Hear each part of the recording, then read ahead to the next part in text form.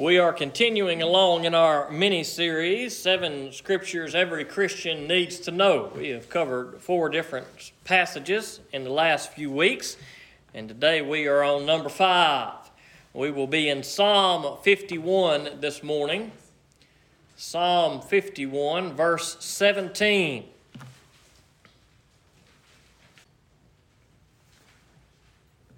Let's pray, and we'll jump in.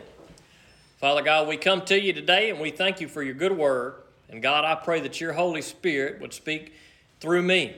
God, that we would all hear what you want us to hear. And I pray, God, that there would be something in what we see in your word today that will help us to draw closer to you, to trust you, dear Lord. And God, I pray that you just hide me behind the cross. I pray that you clear all of our minds of the distractions and the worries of the world. I pray that you take away any nerves I have and just help us to pay attention, dear Lord, and to focus on you in these few minutes. In Jesus' name I pray it. Amen. Amen. Psalm 51, verse 17 says, "The sacrifice pleasing to God is a broken spirit. God, you will not despise a broken and humbled heart." Now, this passage is a powerful passage, and one that definitely I can relate to, and I would venture to say that you guys can too.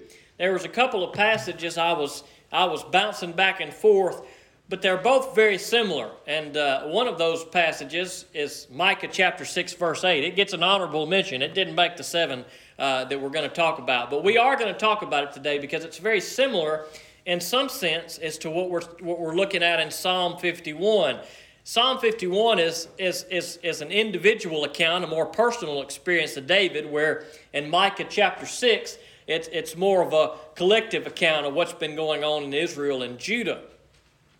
But I chose Psalm 51:17 because it does speak of an individual. It speaks of a personal experience. Now, when we look at these Psalms, and we've looked at a lot through the years, but some Psalms have a superscription, a little title before it starts that tells what is going on when the writer is writing the Psalm.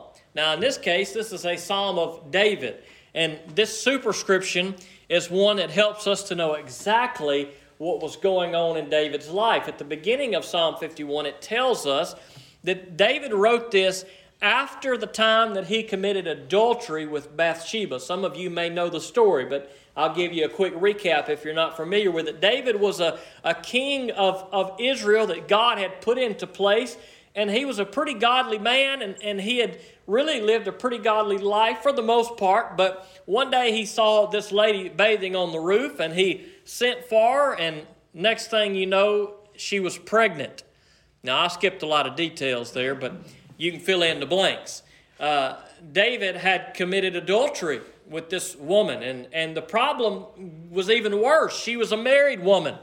And David, being the king, wanted to cover up his sin, and not just because he was king, because he was a human, as you and I probably desire to cover up our sins as best we can. But he found out, as probably you and I have already found out in our life, that when you try to cover up one sin with another, it just spirals out of control. He tried everything he could to get her husband to come back home, and brought him from the battlefield where he was fighting, and tried his best to get him to go home and to sleep with his wife, but the man would not do it. He was a faithful, obedient soldier and said, "Nope, I'm not going to do it. My friends are out there fighting, and I'm not going to come here and live the good life while my friends are in battle." And he would not go home to his wife. And David was in big trouble because the clock was ticking. 9 months maximum is how long he had to figure out what he was going to do, and he didn't really have that long. He needed to figure out something quick. And so David, trying to cover up one sin, he sent word back to one of the commanders of the army that was fighting against the enemy, and he said, "I want you to put Bathsheba's wife," his name was Uriah, "I want you to put him right on the front line of the fiercest battles that you go into." Now, what happens to those who go in first to the most fiercest battles? They lose their life more times than not.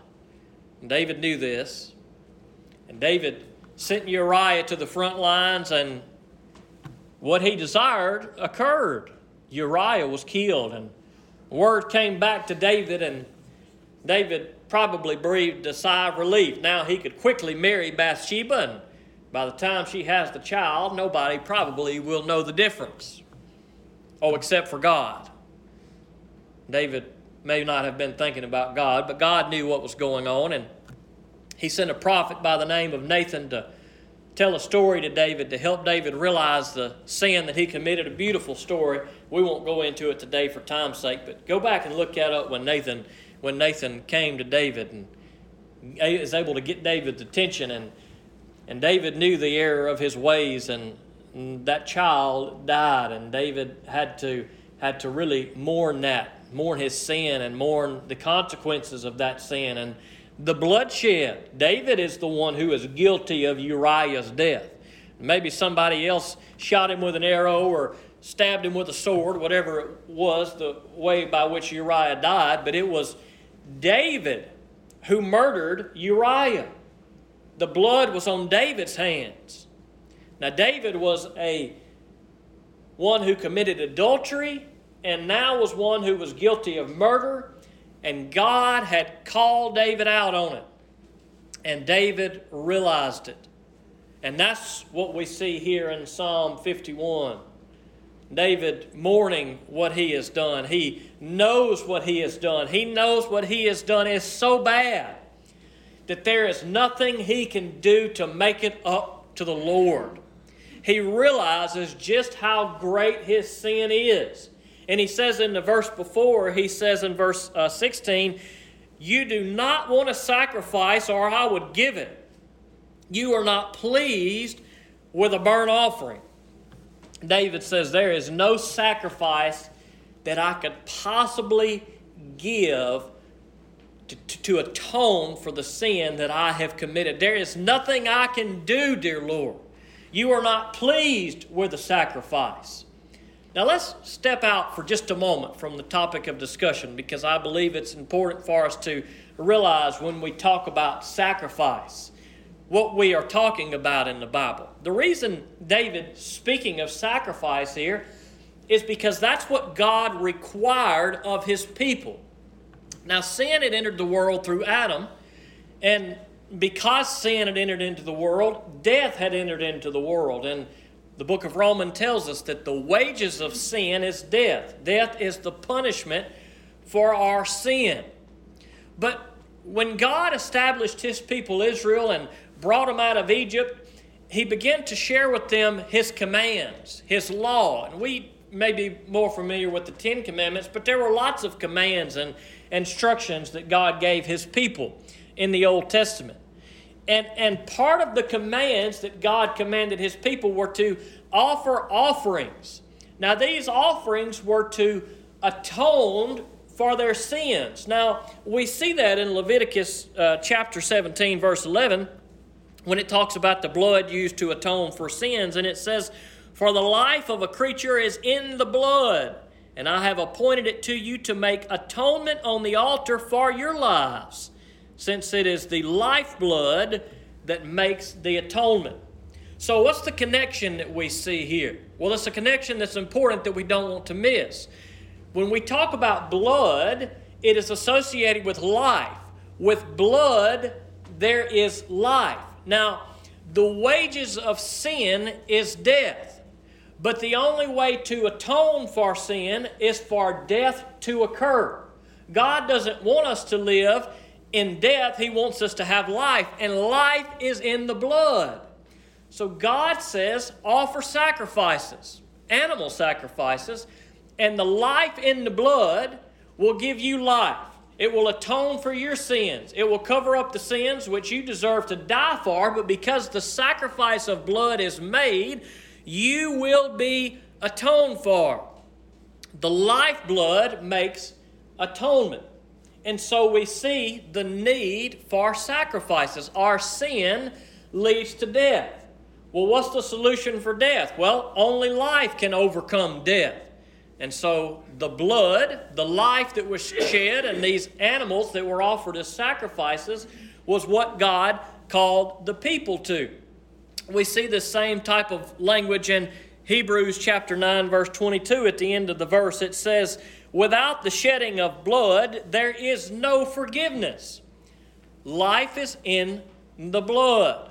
And so when we talk about offerings here, when David is talking about offerings here, he's talking about these offerings that God had commanded the people to do. And these were important because they atoned for the people's sin. But David had sinned greatly. And he realized and recognized something that you and I need to recognize. David says in verse 17, the sacrifice pleasing to God. Now he says, look, you don't want burnt offerings. That's not really what you want, dear Lord. What you really want, God, the sacrifice that is pleasing to God is a broken spirit. God, you will not despise a broken and humbled heart. David was in the right spot. David was in the spot that you and I need to be in. David recognized the weight of his sin. He knew that he had sinned greatly.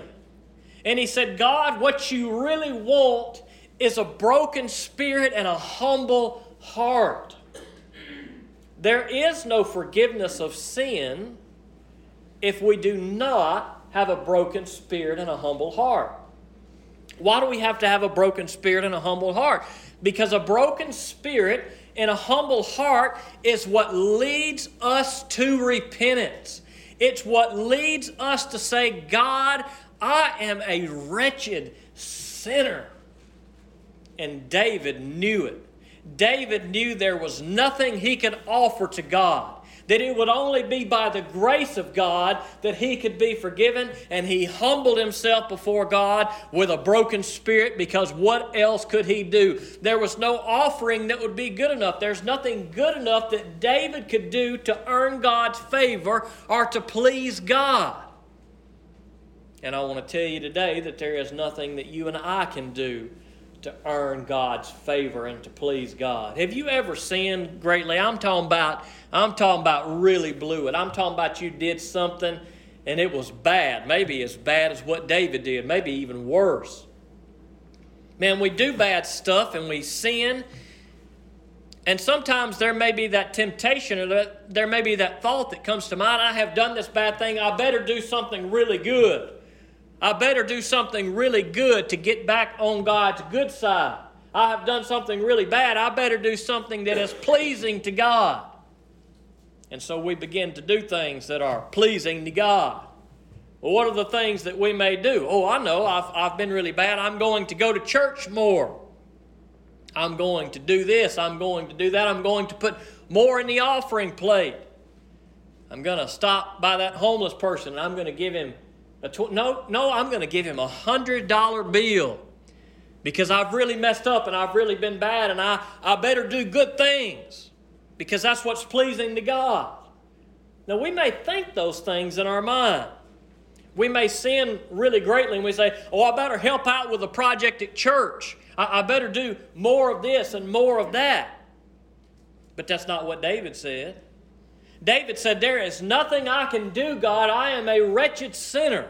God, what you really want, what is really pleasing to you, is not what I can offer you, but God, that I come to you, that I am broken, that I am humble, that I say, God, I need you. God, I have blew it this time. We see a similar thing in Micah chapter 6, if you want to turn there. Micah chapter 6.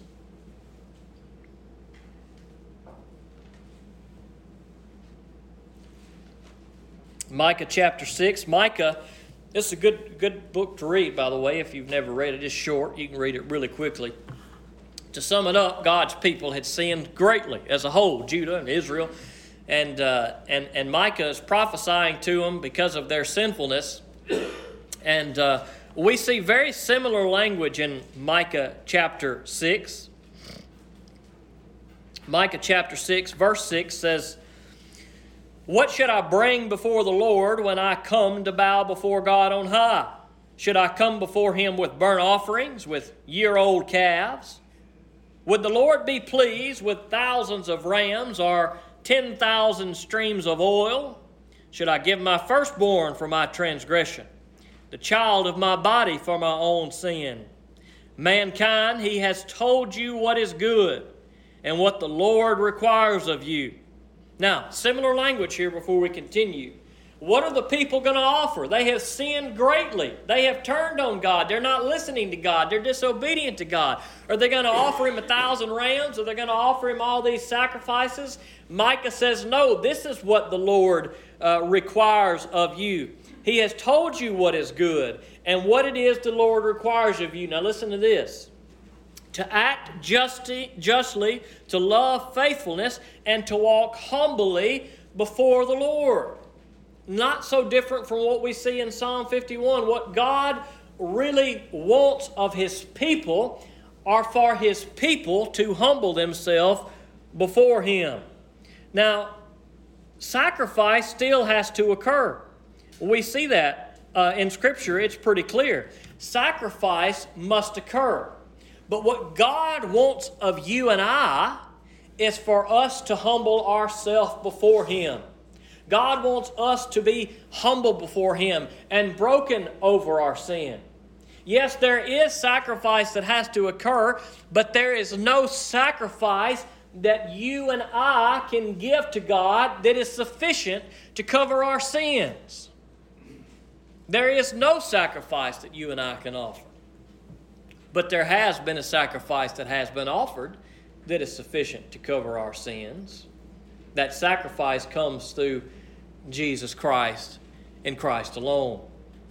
Now we see in the Old Testament that mention of blood, that blood atones for sin. There is life where? In the blood. We are living in sin, and the wages of sin and death, but the only way to overcome death is by life. And so when we talk about sacrifice and offering in the Old Testament, it is pointing us forward. It is pointing us to Jesus Christ. The blood of goats and bulls was not sufficient to atone for sins and bring eternal life. It could atone for sins for a little while, but we would sin again. And so God needed to provide a better atonement, a better sacrifice that would lead to eternal life and eternal forgiveness. And so we come together, those who are in Christ. And we talk about what? There's power in the blood. We talk about that we are washed in the blood of the Lamb.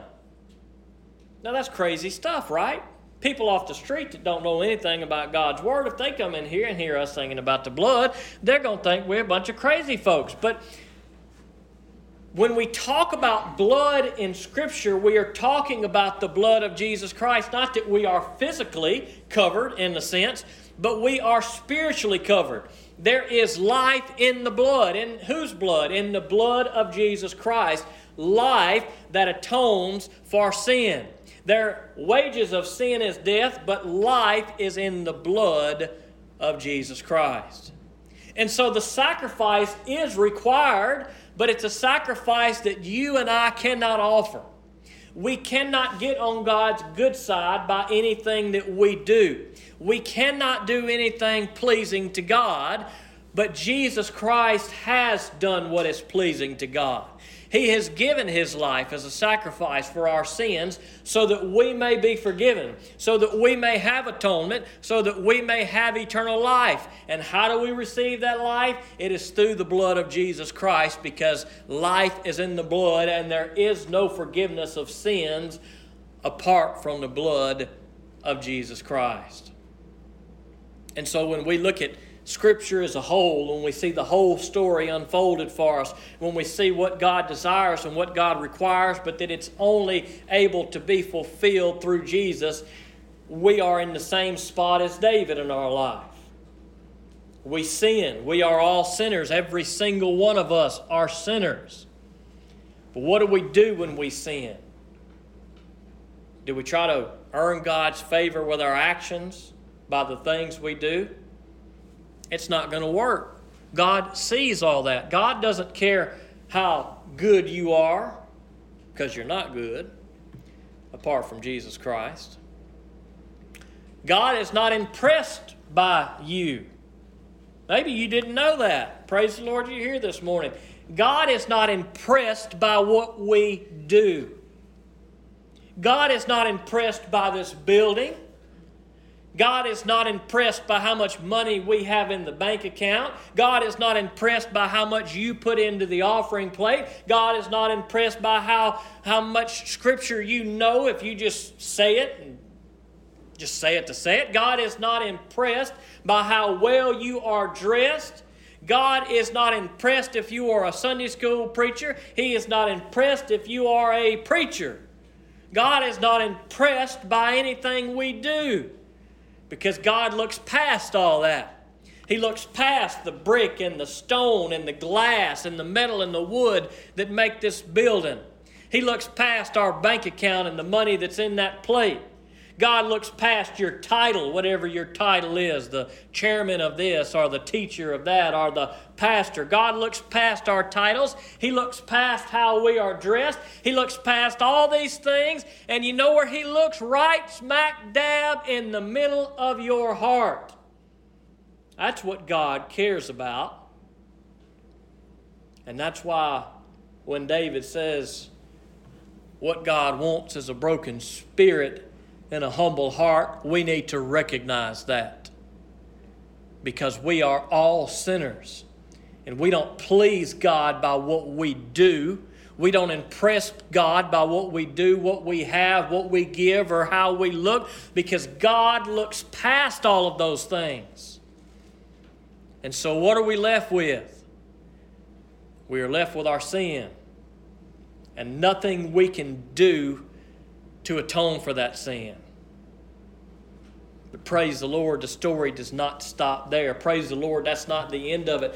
Praise the Lord that we have a God who has sent His Son, Jesus Christ, to die for our sins so that we may be forgiven. So what do we do when we realize we are sinners? We do nothing but humble ourselves before God and say, God, I have sinned and there is nothing I can do. There is no amount of offering I can do. There's nothing I can do in my life. There's no way I can live. There's no amount of times that I can go to church that can atone for my sin.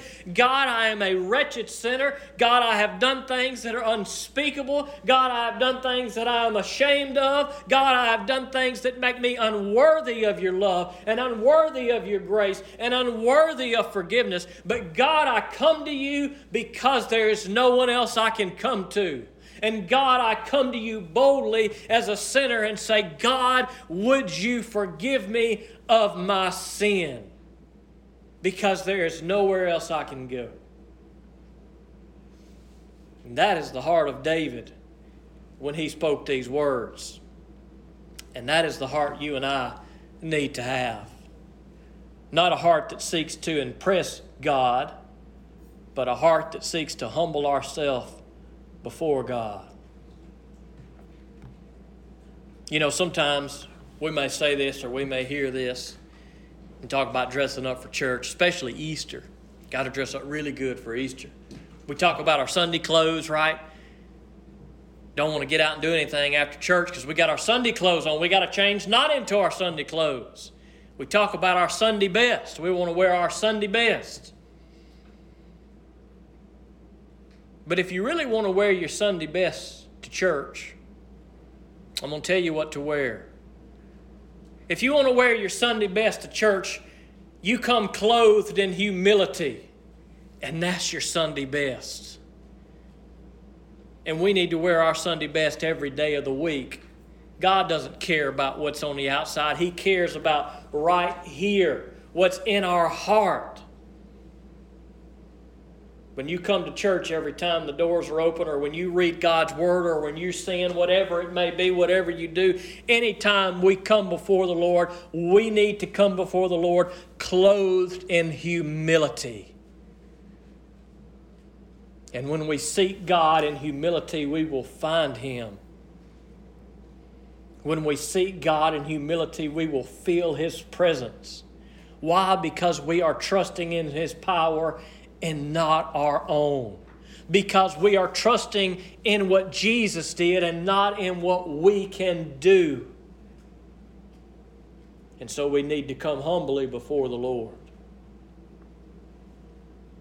We see that story in the New Testament that talks about the religious man, and boy, he goes and he prays before the Lord, and he stands tall and proud, and he stands and talks about how good he is and thanks God that he is not like all those other people. God, I am so good. I am so righteous. Look at me. I'm better than everybody else. God didn't hear that prayer. God don't care nothing about that prayer. God's not impressed by the list of things that this guy can rattle off. But there was another there, and he came before God, and he couldn't even lift his face. And he said, "Oh God, I'm a sinner." He come before God like David came before God, with a broken spirit and a humble heart. Now, who do you think we need to be like? If you don't know, we need to be like the one who humbled himself before God, who didn't come before God, didn't come to church thinking he was all that and then some, but came before God saying, "God, I don't even deserve to be in your presence. I don't deserve your forgiveness. I don't even deserve for you to look at me, and I don't deserve to look at you. But God, I come before you with a broken spirit and a humble heart." Now I want to ask you today, how do you come before God? How do you come into this church every week? Do you come with a proud heart trying to impress God? God's not impressed. Nothing you can give to God that he can't do. He created the whole world, by the way. He spoke everything into existence. Now, what in the world could you possibly do to impress a God that can speak and there can be light, that can speak and there can be a universe? What in the world can you give to God that will impress him? What can you give to God that will atone for your sins? There's nothing you can give to God that he doesn't already have. Except for one thing. There is one thing that only you can give to God that he does not already have. And that's your heart. You have to make that decision. Nothing else you can do, nothing else you can give to him, nothing else you can impress him with. There's only one thing you can give to God that he can't get without you giving it to him. And that's your heart. I hope this morning that if you've come here with a proud heart, with a heart that seeks to impress God, I hope that you'll humble yourself before him today. Maybe you come here today humble before the Lord. Praise God if you did. Maybe you come here today and you've given God your heart. That's what God really wants. He wants us to come to him and just be obedient to him. God says, "I'll take care of everything else." He has taken care of everything else in Jesus Christ. He knew the old sacrifice wasn't going to be sufficient. He says, "I'm going to provide the sacrifice. You can't provide it. I'm going to provide the sacrifice. You just come to me with all of your heart, and I will forgive you. You be my people and let me be your God." Some of you have come today and you've given God your heart. Praise the Lord. But maybe there are some of you sitting out there this morning and you haven't given God your heart. Maybe you've been trying to give him all kind of other stuff. He don't want the other stuff. He don't care about the other stuff. He's not impressed with the other stuff. What he really wants is your heart. David realized that. And I hope you realize that too. Remember this psalm. It's a good psalm because we sin. If we sin a lot, and we sin in horrible ways just as David did. But let us remember the words of David in Psalm 51:17. Let us read them together. "The sacrifice pleasing to God is a broken spirit. God, you will not despise a broken and humble heart." Let us remember those words today. Let's pray. God, we come to you and we thank you for these words. We thank you for the example that David gives to us. an example we can relate to, because, God, we are full of sin in our life. But, God, I pray that we follow David's example, that we are not overcome by sin, but, God, that we seek you in the midst of our sins, knowing that we are unworthy. But, God, we come to you because you love us, because you want us to. God, I pray that if there are any in this room that have never humbled themselves before you, that has not received the life that comes through the blood of Jesus Christ, God, I pray that we would realize today that there's no sacrifice we can give, but that we would trust in the sacrifice that only Jesus Christ has given. It's the only sacrifice that can cover us, God. If there's one in this room that has not humbled their heart before you, I pray that they would. God, maybe there are some in this room and they are already yours. Maybe they've fallen into the trap, as it's easy to do, dear Lord, to try to impress you, to try to earn your grace and to earn your favor. But God, you're not impressed by us, and we can't earn anything from you, dear Lord. So we come before you boldly and humbly, and help us to do that, dear Lord. To not be proud, to not try to do outward things and materialistic things, God, to earn your favor, but to know that you look at our heart.